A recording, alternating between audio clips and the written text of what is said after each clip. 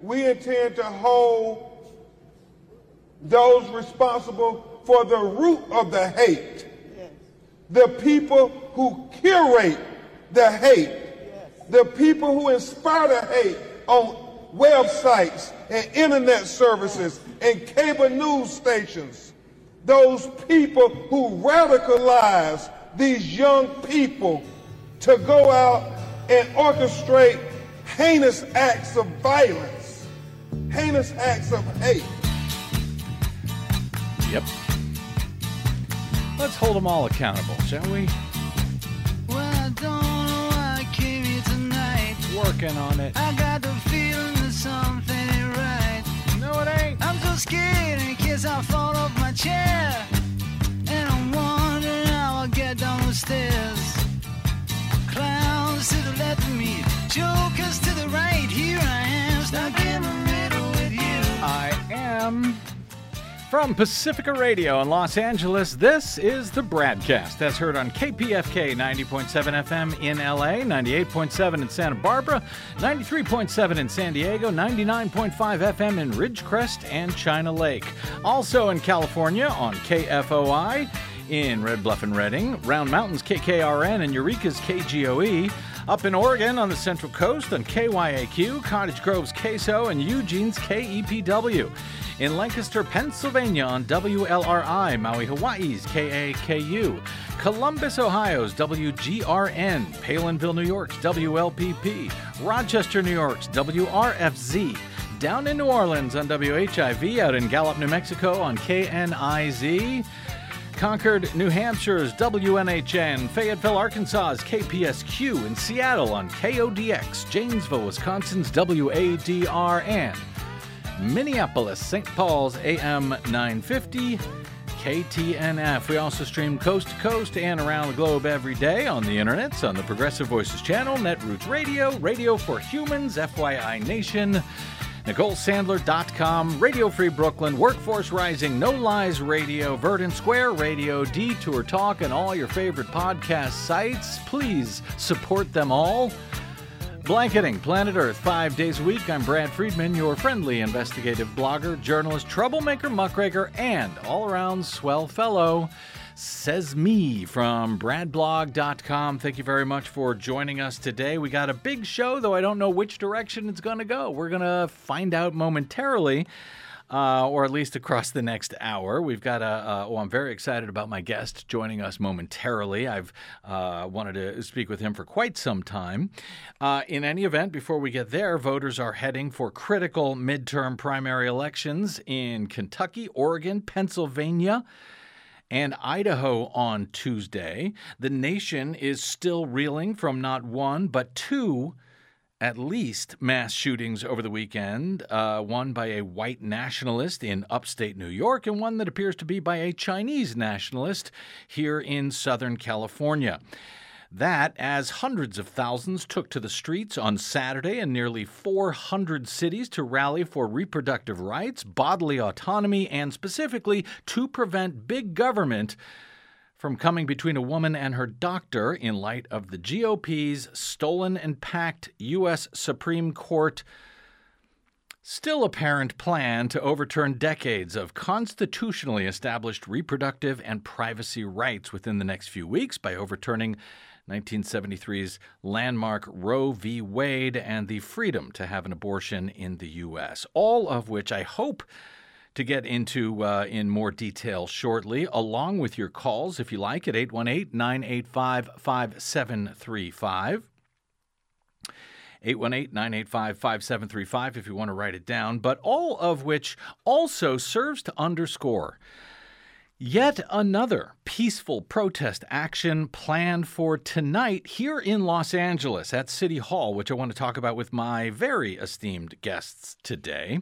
We talk a lot on this program about the influence of wealthy people on our elections, as well as the outrage of, for example, as we discussed last week on this show with Oscar Ocampo of inequality.org, about the fact that over the 2+ years of the coronavirus pandemic, with now more than 1 million Americans killed, as most of us were struggling to stay healthy, stay employed, keep our families fed, and a roof over our head, during all of that, 727 American billionaires increased their personal collective wealth by more than $1.7 trillion just for those 727 billionaires.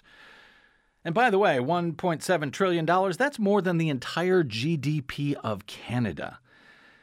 That, even as homelessness and poverty has exploded. And while we spend a lot of time discussing the impact of the wealthy on our elections, the collective power at the ballot box of poor and low-income voters is actually, sadly, very rarely discussed, as many of those same billionaires spend, billions to support politicians who work night and day to prevent poor and low-income voters from even casting their ballots. Nonetheless, a study by poorpeoplescampaign.org finds that poor and low-income people hold power at the ballot box when they vote. Big power, actually, which is probably why so many are working so hard to prevent them from voting. In the 2020 presidential election, poor and low-income people made up 27% of voters in California. In Arizona, it was about 39%. Oregon, 38%. Washington, 26%. Just to cite voters in a few of the states which are taking part in a march and rally this evening here in Los Angeles beginning at 5 p.m. at LA City Hall. If you're in LA and you want to go, it's at 200 North Spring Street if you'd like to support. So this march is meant to call attention to the needs of the 20 million poor and low-income people in this state and the 140 million people nationally who were poor and low-income before the COVID crisis struck. The march at City Hall is part of the Poor People's Campaign's national call for moral revival, led this evening by the California Poor People's Campaign, along with representatives from the campaigns in Oregon, Arizona, and Washington State. As part of the largest mobilization tour, the stop on that tour to date, on the way to June 18th's mass Poor People's and Low-Wage Workers Assembly and Moral March on Washington and to the polls. Again, that's June 18 in Washington, D.C. The national co-chairs of the project are Bishop William Barber II and Reverend Dr. Liz Theoharis. Now, many of our listeners will recognize Reverend Barber as having led years of Moral Monday protests back in 2013 in North Carolina. Those popular protests against unfair treatment of workers and the poor, racial and gender discrimination, and other adverse effects of government legislation across North Carolina and, yes, across the nation, ultimately spread to other states and the nation's capital as a broad grassroots social justice movement. Joining us now to discuss tonight's rally here in LA and the group's hopes for the mass moral march on Washington and to the polls on June 18 is Reverend Dr. William Barber and Kenia Alcocer. Hope I'm saying that right. She is a co-chair of California's Poor People Campaign. Welcome both of you to the BradCast. Hello, thank you so much for having us. Delighted to have you both here. And Kenia, did I get that right? It's Alcocer? Alcocer, yes. Alcocer. Close enough. Close. Good. I'm sure I'll screw it up between here and there, but thank you for letting me know how it's supposed to be said. Reverend Barber, let me start with you here, as we've long been fans of the critical Moral Mondays marches and the movement coming out of North Carolina, and have hoped to see it spread across the nation. So we're very honored to have you here in LA tonight. I want to discuss the march tonight and your hopes for the rally in D.C. in June, but I need to get your response, unfortunately, to the horrific shooting in a black community in Buffalo, New York over the weekend, and also now at a Taiwanese church here in Southern California on Sunday, and how the plight, frankly, of poor people of all colors seems to help incite and fuel violence against people of color? Well, first of all, let me thank you for having us on, and Kenia especially, because she's one of the greatest small voices in this country. You know, there's just too much death and too much hate. And what we see in Buffalo, now these families are grieving, but this is an attack on us all. And it's an attack on us all from those who are spewing the rhetoric of the replacement theories. We heard it in the University of Virginia when they were carrying torches and saying, "You will not replace us. You will not replace us." We hear it in the rhetoric of Fox News commentators. We hear it in the rhetoric of people like Donald Trump when he calls even the willingness to look honestly at history and race as dangerous propaganda. You know, over and over again, we have all of this incendiary rhetoric. And I was born in 1963 when George Wallace started here with incendiary rhetoric, pushed it into the square, and by end of the year, you had students dead at South Carolina State, Medgar Evers killed, you had 4 girls in a Birmingham church killed, and you had a president killed, and then it continued on through 64 and 65.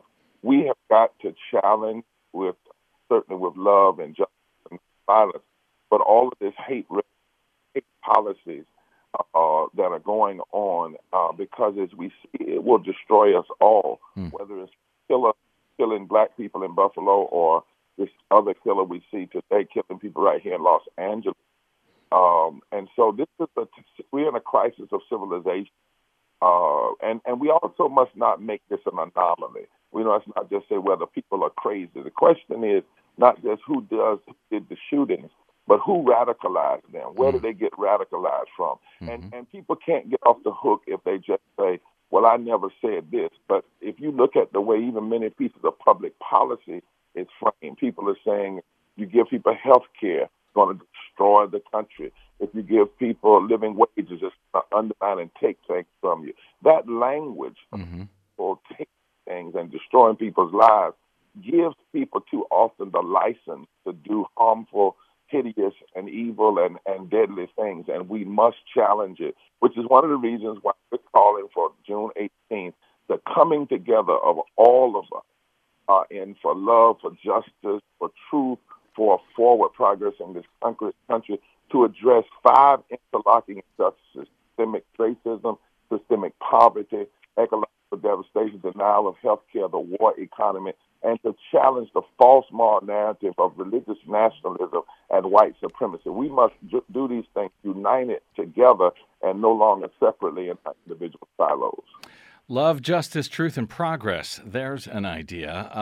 Kenia Alcocer, what do you hope to highlight at tonight's march and rally here in L.A.? And why, in your opinion, does it seem that poor people of color do not receive the kind of attention that, say, Trump supporters in diners in Nebraska claiming to be victims of so-called economic anxiety, that they seem to receive so regularly from our corporate media? Well, I mean, one of the things that we're hoping is for us to really bring a lot of people together and motivate them and really show them that June 18th is a way of mobilizing and organizing and pushing for something different. We're going to have community members from my community here in East LA, speaking about how COVID has really impacted us and how healthcare issues, our immigrant issues, our housing issues, how all of these issues are so intertwined that you can't just be a tenant one day and a worker the next and a person of color the next. Like, everything's so interconnected that we need to fight for everything today and now. Today, it's very important for us to really uplift the voices of those who are directly impacted and talk about the vote in a way that it's inspiring and not where people turn back and say, well, I vote and nothing happens. We're voting, but we're also making the work on the ground to ensure that those votes are not the only things that we're doing. We're also organizing on the ground. We're creating our own survival projects. We're organizing. We're coming together and fighting back for our rights. as an undocumented immigrant, I can't vote myself, but I know that I can mobilize the vote in my community, and so do a lot of other undocumented folks across the country who have been doing the door-to-door, getting out the vote, and making sure that people are out there voting for what is right. We cannot have a country where one person can kill an entire bill that is going to support poor and low-income people. We need a better country and representatives that are really going to represent the need of the poor and dispossessed. And Kenia, what do you say when someone says to you, well, I vote and nothing happens? What's the response to that?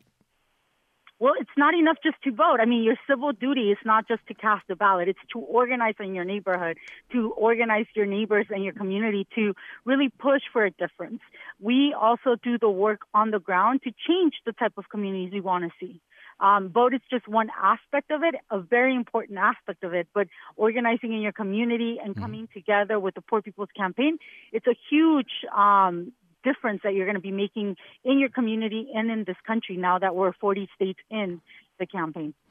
Reverend Barber, you have been a great moral crusader now for many years, helping really to revive the important tradition, I think, of moral protest in this country over the past decade or so. But what I wonder is, do marches and nonviolent public protests still work? They are often now so walled off, it seems, by, police, et cetera, from the people in power. It's so easily ignored by the media, at least unless they turn violent. It feels like we had huge marches, almost 400 countries across 400 cities across the country against this coming Roe v. Wade decision. But it feels like they are so easily ignored, and that the people in power who should be concerned about these mass movements, they're entirely sheltered and shielded from them. Do these mass movements and marches still move the political needle as they once did? And if not, why not? Well, yes, they do. But it's not just the march in itself. As Ken said, tomorrow Monday, it wasn't just a day, a march. Just like June 18th is not a day, it's a declaration. Mm-hmm. You're not going to just do one march. You have to be consistent. We did it for 4 years in tomorrow Monday in North Carolina, and we won. There are a lot of things that we won actually in that process and turned back extremism, even in a southern state. What we're saying is there must be a moral reset. There must be consistency. There must be a willing to engage in not only nonviolent marches, but nonviolent action and even maybe necessary civil disobedience when that time comes. And there also has to be a presentation of a third Reconstruction agenda and a massive push to the polls. We say people have voted, but the reality is what we've looked at is the greatest sleeping giant in this country are poor and low-wealth people who now make up 32% of the electorate. Mm-hmm. In some states, 45% battleground. Many of those states, poor and low-wealth people have not voted. Why? Because nobody talks to them. Neither party goes and talks to them. So what we're saying is let's make them have to talk to you, but also let's use your power. We've never seen the fullness of that power. Dr. King said that if poor and low-wealth black people and white people would come together in a political bloc, they could fundamentally reshape the economic architecture of the nation. So it's not about doing one thing. It's about consistency, and that's why June 18th is a declaration, not a day. It is a movement and not a moment. We've been mobilizing for 3 years. Last year, people don't realize this, we mobilized, we reached 2 million voters in 15 states. Do you know that Biden and Harris, I talked about, they got 55% of the vote under $50,000 a year. Why? Because we pushed and others pushed that they run on living wages and run on dealing with racism and dealing with voting rights.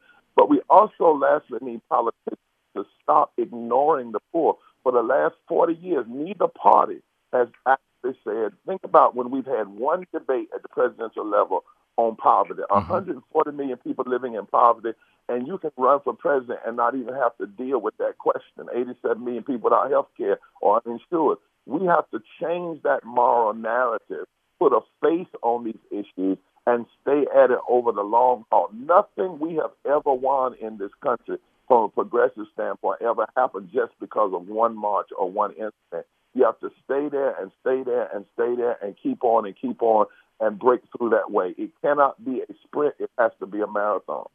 And Reverend Dr. William Barber, I believe I asked this of Kenia, and we sort of got sidetracked. Let me ask you, why do you think it is that when it comes to the corporate media, and I think so much of the problems that we have today is because of the framing or often lack thereof in our corporate media, and yet after, for the past 4 or 5 years following the 2016 election, we had so many of these corporate media outlets talking about economic anxiety and going to diners in Nebraska and Kansas to find out, what these poor white people were missing there, what they were concerned about there. But when it comes to the plight of poor people year-round of all colors, it seems there's a great disconnect in the corporate media. What do you attribute that to?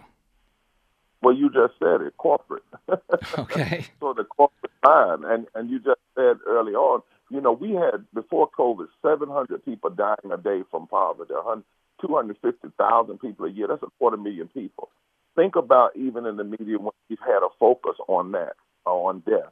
We had poor people die at a rate of 3 to 5 times higher during COVID, and yet you haven't heard about the COVID impact on the poor. So what we're saying across the country, see, we're in Alabama and Appalachia. We're in California and the Carolinas. We're saying it's time for the 140 million who represent 43% of this nation, 52% of the children, 66 million white people, 73 million women, 38% of Latinos, 60.9% of black people. All of us have to come together, and then we have to come together and recognize these 5 interlocking injustices: systemic racism, systemic poverty, ecological devastation, denial of health care, the war economy, and the false narrative of religious nationalism, and how they are interlocking injustices that hurt us all. And we must make it a societal issue, an issue about the soul of the democracy and not just individual communities. One of the things that corporate and politicians and others have done a good job is us fighting inside. I'll give you an example. Right now, there's a great outcry against the attack on Roe, which there should be. But go deeper, the attack on Roe is an attack on poor women, too, regardless of what color they are. But even further than that, how did the judges get on the bench and how did the politicians get the power? They got the power through voter suppression and through suppressing the vote. So if we're going to be in the street on Roe, which we ought to, we have to have the same tenacity and the same diversity in the street and fighting for restoration of voting rights and expanding voting rights. We have to connect the dots. We have to connect that. And too often what corporate media done is just what you said. They will focus on a community, and they don't focus on any of the communities. Let me just say, they don't even, poor people, period. Most of them talk about the working class. They don't talk about poor people and poor wealth working people. And Republicans say that if you're in poverty, it's basically your own fault. Democrats too often talk about those trying to make it to the middle class.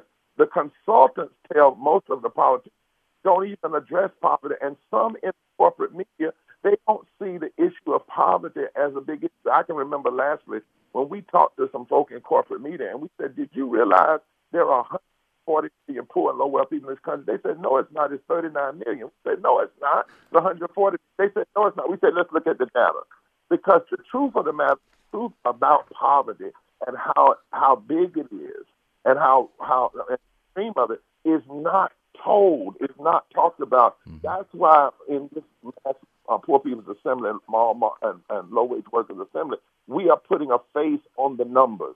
We're going to dramatize the numbers and what really is the extent and say to America, you cannot continue to have a healthy democracy or even the hope of a healthy democracy when almost 50% of your people are living in poverty. 400 families make more than $95,000 an hour. Billionaires make nearly $2 trillion during COVID, while 8 million more people fell into poverty. That is a recipe for economic disaster and social disaster, and we must change it. Indeed, we must. We are on our way to that frankly, I want to say obscene and grotesque future, but I think that obscene and grotesque future is right now.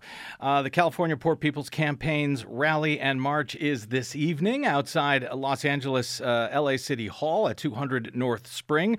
It begins at 5 p.m. If you happen to be hearing this before then, I'm sure they would love to see you there.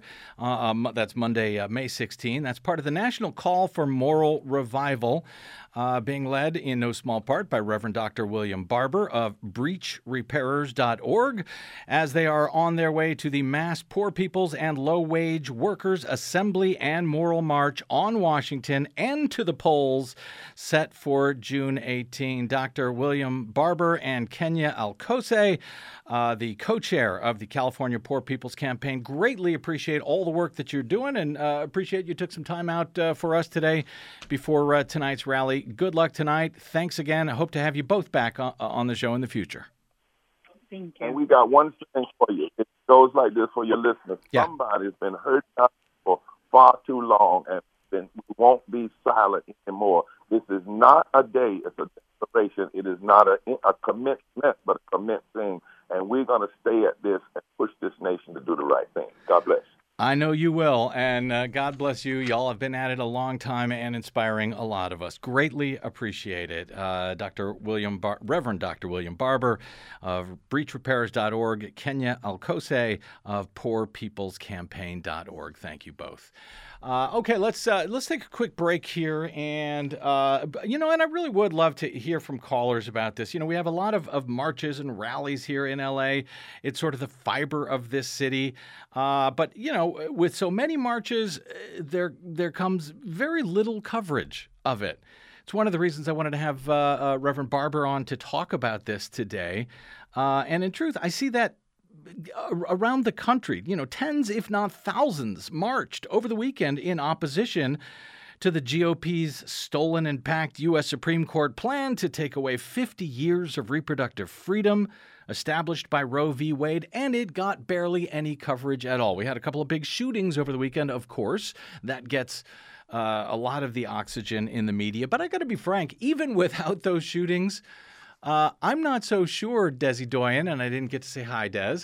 Yes. I'm not so sure that those marches would have gotten attention anyway, even without the shootings around the country. It is hard to say. I know that one thing that we can be for sure, if those marches do not happen, they will definitely not get any attention. Well, there you go. And Reverend Barber's point about, it's not one march, it's not one election, it's not one vote that makes the difference. It is staying with it year after year after year, as he has in North Carolina, and as we've watched his movement grow across the country. But I am troubled by the fact that these marches and these rallies are so easily ignored unless they turn violent or unless they're led by right-wingers. Those seem to get, remember the old Tea Partiers when they came out back in 2010 or whenever that was, they got a lot of attention, didn't they? Not just on right-wing Fox News, but everywhere across the media. Well, and you could also make the same argument about, for example, the truckers' protest that was against, Correct. The COVID Yes. vaccination and mask mandates. It's like, there were only maybe 100 of them, but they got outsized media attention, Yep. which it does seem to be that there is this intentional focus of the corporate media on, look, a right-winger is complaining about something. That's important. Yes. The left, they complain all the time. Who cares? Sort of. I don't know if Yeah. that's really what they think, but it certainly does come across that way. It certainly does. Anyway, as I said, let's take a quick break. We can come back to some of your calls on this if you have any thoughts. 818-985-5735, 818-985-KPFK. Otherwise, I want to talk about, we've got a lot to talk about. We'll see what we can get to here, but I want to talk about those shootings. I want to talk about the elections coming up on, happening on Tuesday in Kentucky, Oregon, Pennsylvania, and Idaho. Or you can derail everything, and I will go to your phone calls at 818-985-KPFK. Let's take a quick break, and we'll be back with Lord knows what right here on the BradCast. I'm Brad Friedman.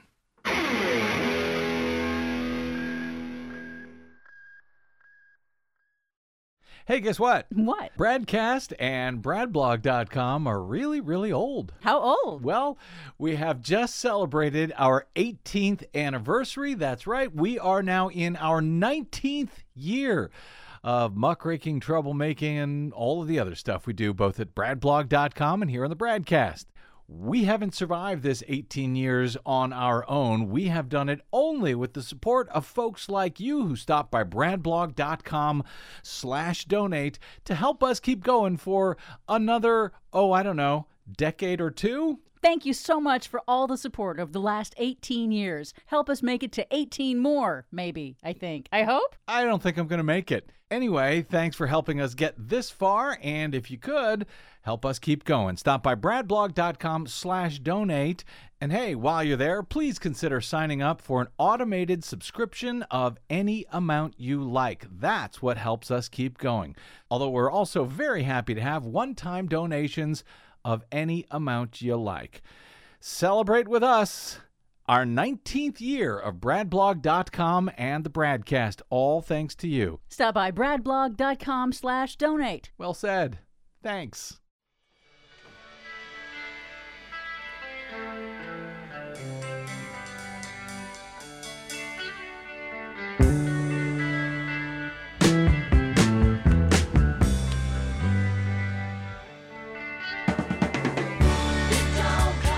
Welcome back.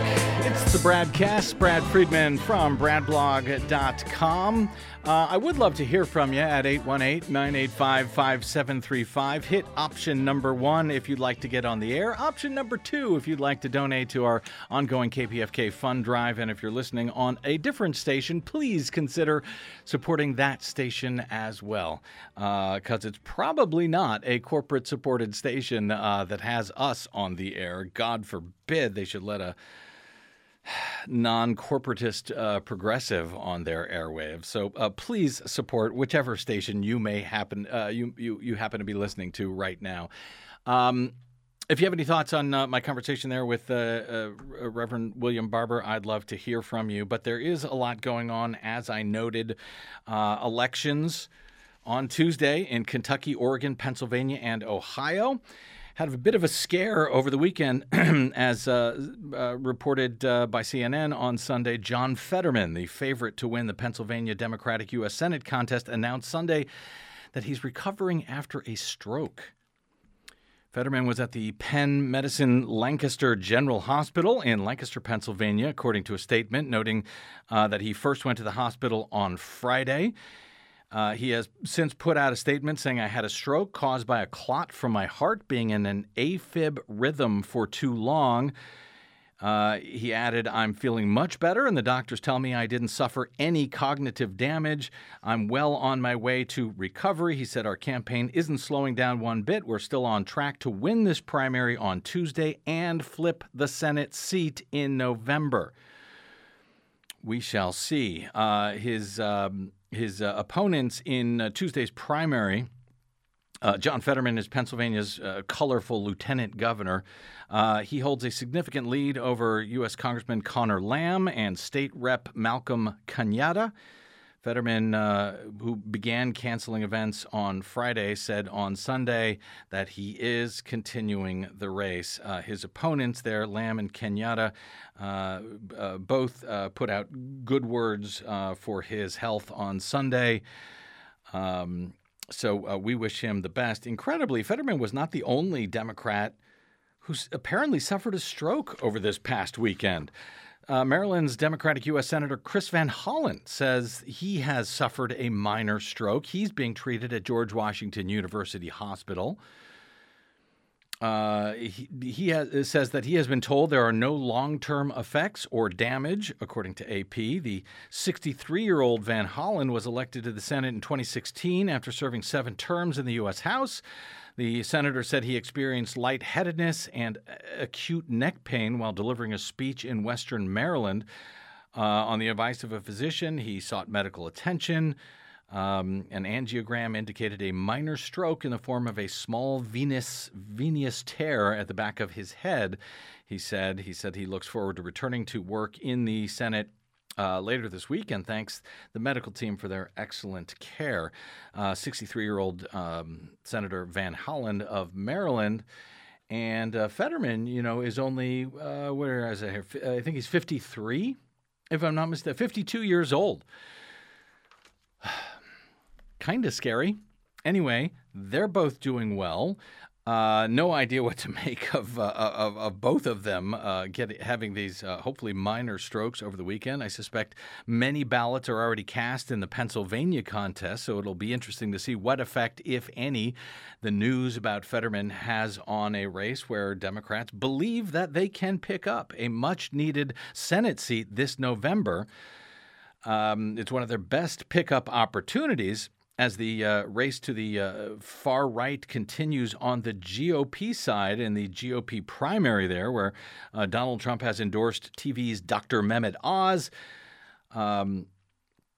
who is seeing a huge challenge from his even Trumpier right wing. And that Trumpier right wing is surging. The far-right MAGA QAnon candidate Kathy Barnett, who was apparently at the January 6th insurrection in D.C. In this ultra-competitive Republican primary, Barnett has surged now into a statistical three-way tie for the lead, with Trump-endorsed TV Dr. Oz and former hedge fund executive David McCormick, according to a recent Fox News poll that found Barnett's support doubling since March. According to new polling out today from the GOP firm Susquehanna Polling and Research, the Republican Senate primary in Pennsylvania is now a dead heat between the Trump-endorsed Oz and Barnett, with the late-breaking deciders favoring Barnett, apparently. So she has the momentum against Oz. Oz and McCormick are struggling to convince voters that they are the truest pro-Trump America First candidate,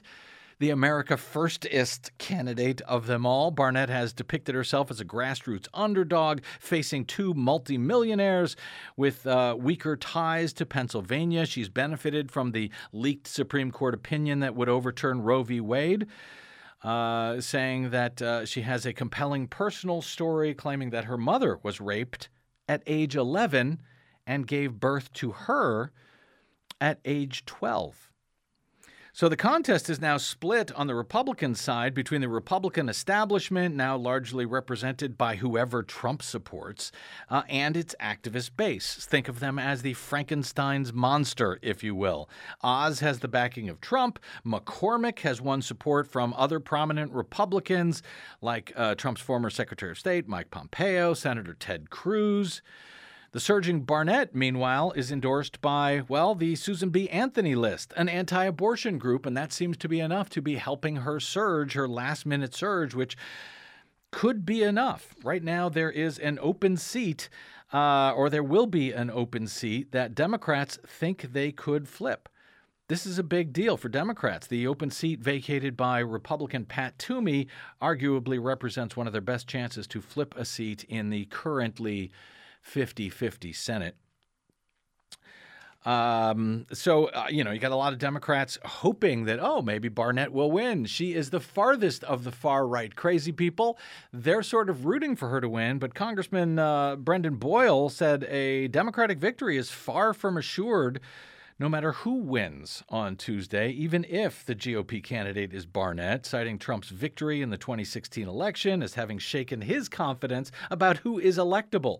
He added that the Trump-endorsed far-right candidate for governor in Pennsylvania, Doug Mastriano, who is a huge proponent, along with Barnett, of the pretend stolen 2020 election theory, that their candidacies should not be taken lightly, including Mastriano, who will be facing the nominee in waiting, as I think NBC calls him, State Attorney General Josh Shapiro. Boyle said on paper, it appears as if the folks on the right are weak candidates, but I would be really careful about thinking that way, thinking that they can't win. And I think Congressman Boyle is very correct there. particularly with the way Republicans are preparing to game the electoral system this November in Pennsylvania and everywhere else around the country. Nothing should be taken for granted. Anyone who feels it's not important to vote this year, I don't know what planet they are living on, to be frank, and what their news sources are. But it's a planet that is quickly devolving into authoritarianism and environmental crisis.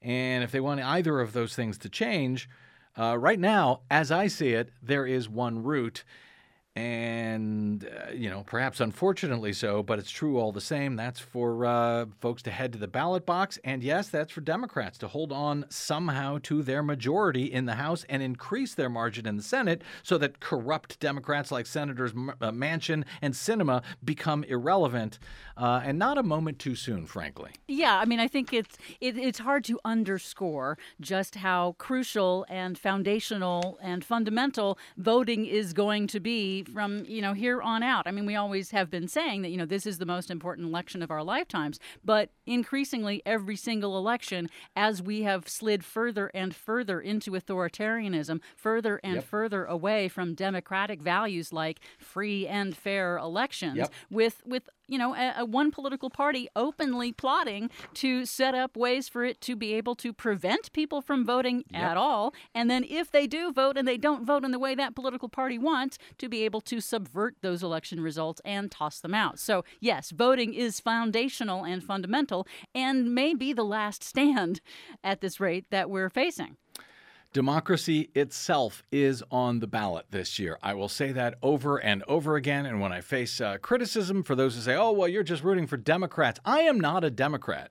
But in this case, when you've got two parties, one of them which actually supports democracy, not as well as I wish that they did, not as effectively as I wish that they did, a decidedly imperfect party, but one that actually supports democracy itself in the Democrats, and another party who is pretending that an election has been stolen from them, who is taking away rights, the very rights that they pretended to used to care about. Remember when they said, oh, we want to keep the government from coming between you and your doctor? And here they are celebrating what is about to happen at the U.S. Supreme Court when big government is going to come between you and your doctor to take away the freedom of bodily autonomy for millions of women. 818-985-5735 is our phone number. Let me give one quick call. We'll take a quick break, and then we'll come back on the other side with some news on the shootings, plural, unfortunately. Our old friend Mo Morris in Long Beach. How are you, brother? Hey, I'm doing real good, Brad, and thank you for asking. Listen, there are a number of unifying forces in this country. Folks are upset about that insurrection, right? The threat to democracy. Folks are upset about inflation. Their income ain't going up, but these costs, everything's going up. But I'm going to tell you what I believe is the number one unifying force in the United States of America today, and it's the abortion issue. That leaked. As a matter of fact, the Democrats need to send a Republican a Christmas card. That gave the Democrats all they needed. Women ain't going for that. I'm going to tell you right now, I've been married to a couple of them for 50 years. They're not going for that, Brad. And the Republicans went too far with that. And that was a wonderful thing when that thing got leaked. Let me let you go. Thank you, Brad. Thank you, Mo. I'm still have it in my brain that he's been married to a couple of them for 50 years. That's interesting. All right, look, take a quick break. 818-985-KPFK. We'll come back with some thoughts on this weekend's shooting and more of your calls if you want to get in. I'm Brad Friedman, and you are listening to the BradCast.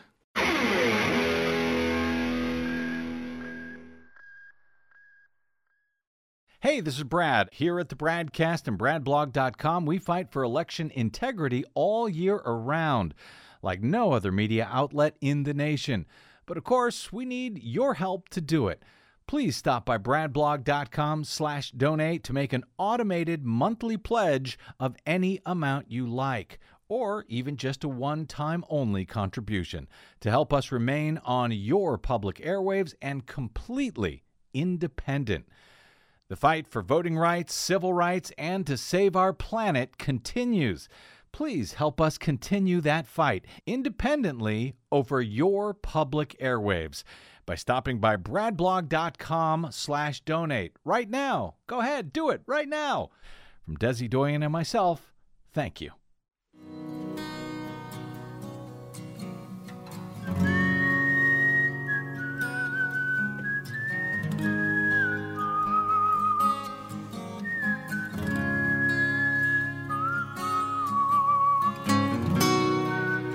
Welcome back to the BradCast. Brad Friedman from BradBlog.com. Sadly, the mass shooting by a white supremacist who killed 10 and shot 3 others at a grocery store near Buffalo, New York on Saturday has been, well, that's been receiving much of the attention from media over the past several days, perhaps understandably, but sadly, what a world it is when another mass shooting, this one at a church on Sunday out here in Southern California, largely falls off the radar because it wasn't, I guess, as deadly as the first one. The suspect, before we get to some thoughts on the New York shooting, the suspect in the Laguna Woods church shooting out here that killed 1 person, wounded 5 others, was identified on Monday as a 68-year-old Las Vegas man. The gunman was identified as David Chu. He was booked on 1 count of murder, 5 counts of attempted murder in connection with the Sunday afternoon shooting at a service of the Irvine Taiwanese Presbyterian Church, which has been holding services at Geneva Presbyterian Church for about 10 years, according to the Orange County Sheriff's Office. Before the service started, members had greeted the gunman, whom they had never seen before. They welcomed him. He told them he had attended services several times, but the members were doubtful because no one had recognized him, according to one of the members. Laguna Woods is a small, recently incorporated community in Orange County between L.A. and San Diego, where some 90% of its residents in the small enclave live in a gated retirement community, formerly known as Leisure World. Authorities are still trying to determine the exact motive behind the violence at the church on Sunday, but late this afternoon, according to AP, they identified the shooter as a Chinese immigrant motivated by hate for Taiwanese people. Many of the victims were Taiwanese immigrants. The sheriff now says the incident will be investigated as a, quote, politically motivated hate incident. That is a lot of hate we have going on in this country right now. A lot of hate and a lot of easy access to guns to help the haters express their hatred. The attack happened during a lunch banquet after morning service on Sunday, where dozens of people were gathered. The gunman entered the church and just opened fire, striking multiple people. 1 man was shot and killed. His identity is being withheld pending notification of family, but 5 other people were wounded, including an 86-year-old woman and 4 men aged 66, 92, 82, and 75, all Asian, according to officials. The shooting came to an end when, in an act of, quote, extraordinary heroism, according to authorities, the church's congregants overpowered the suspect, hogtied him with an extension cord and grabbed his 2 weapons until first responders arrived. A churchgoer told the LA Times that the pastor hit the gunman with a chair as he was reloading his gun, and other churchgoers had tackled him. The sheriff's office said the churchgoers displayed what we believe is exceptional heroism and bravery, later adding it's safe to say that had they not intervened in this situation, it could have been much worse. There were 30 to 40 people inside.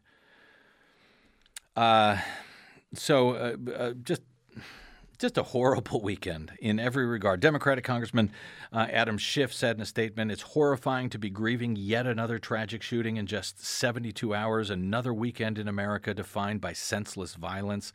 Governor Gavin Newsom's office released a statement on Sunday afternoon saying no one should have to fear going to their place of worship. Our thoughts are with the victims, community, and all those impacted by this tragic event, he said. But the body count was much higher in upstate New York, so our regular media triage now when it comes to which mass shooting receives the most coverage, we turn to the horrific massacre in Buffalo, where I know you heard by now that a teenage gunman entranced by a white supremacist ideology known as replacement theory opened fire at a supermarket in Buffalo over the week on Saturday, methodically shooting and killing 10 people, injuring 3 more, almost all of them black, in one of the deadliest racist massacres in recent American history. The authorities identified the gunman as an 18-year-old from Conklin, a small town in New York's rural southern tier, who drove more than 200 miles to mount this attack, which he also live-streamed on the internet on a popular video site named Twitch, according to police. A chilling video feed that appeared designed to promote his sinister agenda. The attack at Tops Friendly Market in a largely black neighborhood in East Buffalo conjured grim comparisons to a series of other massacres motivated by racism, including the killing of 9 black parishioners at a church in Charleston, South Carolina in 2015, an anti-Semitic rampage in a Pittsburgh synagogue in 2018 that left 11 dead, and an attack at a Walmart in El Paso in 2019 where the man charged had expressed hatred of Latinos. More than 20 people died there. So, targeted in just that list, black parishioners, Jewish worshipers at a synagogue, Latinos who the shooter targeted as believing they were immigrants. Whether they were or not, who knows. Now, this shooter in Buffalo had written a manifesto, like a 180-page manifesto or something like that, and said to have been inspired by earlier massacres motivated by racial hatred, including a mosque shooting in New Zealand and the Walmart shooting I mentioned in Texas, both in 2019. The man made repeated references to the right-wing racist Great Replacement theory, which many Republicans have embraced, elected Republicans. They've embraced it in their anti-immigrant zealotry in recent years as they lurch to the far right, thanks in no small part to the encouragement from Republican propaganda outlets like Fox News. Yes. Remember that tiki torch march at the neo-Nazi rally in Charlottesville, Virginia in 2017? Reverend Barber also referenced it. It was just after Trump's election when they were chanting, "Jews will not replace us." That is part of the Great Replacement theory, so-called, that Jews and immigrants and black people and generally all people of color who are not white will replace white Americans. Donald Trump at the time lauded those people by saying that, oh, there was fine people on all sides. Well, as I said, it is not just these racist shooters. They are getting these ideas from somewhere. In fact, Republican Congresswoman Liz Cheney chastised, I guess her replacement in GOP leadership, Elise Stefanik, who represents upstate New York, who last, I think it was September or October, was putting out campaign ads on Facebook accusing Democrats of plotting permanent election insurrection, saying that Democrats would grant amnesty to 11 million illegal immigrants who will overthrow our current electorate and create a permanent liberal majority in Washington. This echoes the baseless so-called Great Replacement conspiracy theory. The Times-Union of Albany, Stefanik's hometown newspaper at the time, criticized the advertisement in an editorial, calling it despicable. But, far-right Republicans who are elected don't just come up with this stuff on their own. They take their cues, their direction from those far-right Republican media outlets like Fox News, in particular Tucker Carlson, Fox News' most popular personality. He has pushed these false views on this Great Replacement theory that is now being embraced by not just shooters, but elected officials like Stefanik and many others. A study of 5 years' worth of Carlson's show by the New York Times found 400 instances in which Tucker Carlson talked about Democratic politicians and others seeking to force demographic change through immigration. Here's just one or two examples. An unrelenting stream of immigration. But why? Well, Joe Biden just said it. To change the racial mix of the country. That's the reason, to reduce the political power of people whose ancestors lived here and dramatically increase the proportion of Americans newly arrived from the third world. In political terms, this policy is called the Great Replacement, the replacement of legacy Americans with more obedient people from faraway countries. The left and all the little gatekeepers on Twitter become literally hysterical if you use the term replacement, if you suggest that the Democratic Party is trying to replace the current electorate, the voters now casting ballots, with new people, more obedient voters from the third world. But they become hysterical because that's what's happening, actually. Let's just say it, that's true. Let's just say it, that's what's true. The Great Replacement theory is actually happening, and apparently you should take matters into your own hand by going and shooting up a church or a grocery store or a Walmart or wherever. That is the message that we are hearing from Fox News. On a nearly daily basis, too. I mean, this is not something that's an isolated incident. This is almost nightly on Tucker Carlson's show alone. So, which is why I'm saying, for all of the attacks that I'm sure to take for explaining that one party is against such things and the other party is actually encouraging such things, these are all just facts right now. So right now, as far as I'm concerned, it means sending a message to the haters and the racist by, replacing them in governments.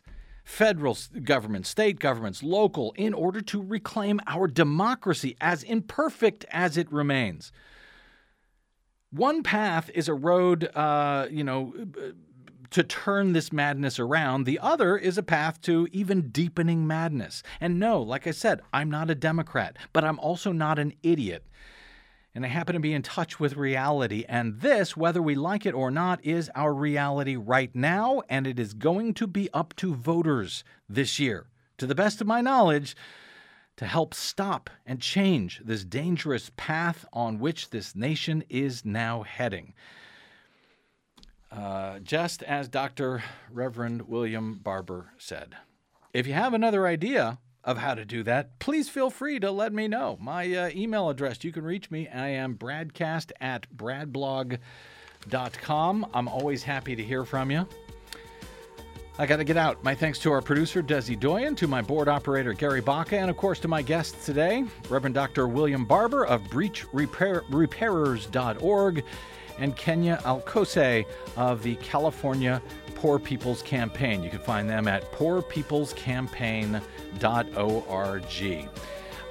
If you missed any portion of today's program or any other, download it anytime for free at bradblog.com. As I said, you can drop me email. I am bradcast@bradblog.com. And on the Facebooks and the Twitters, I am the Brad Blog. I think that's it, as if that's not enough. You will find me there until you find me here next time, hopefully tomorrow. I'm Brad Friedman. Good luck, world.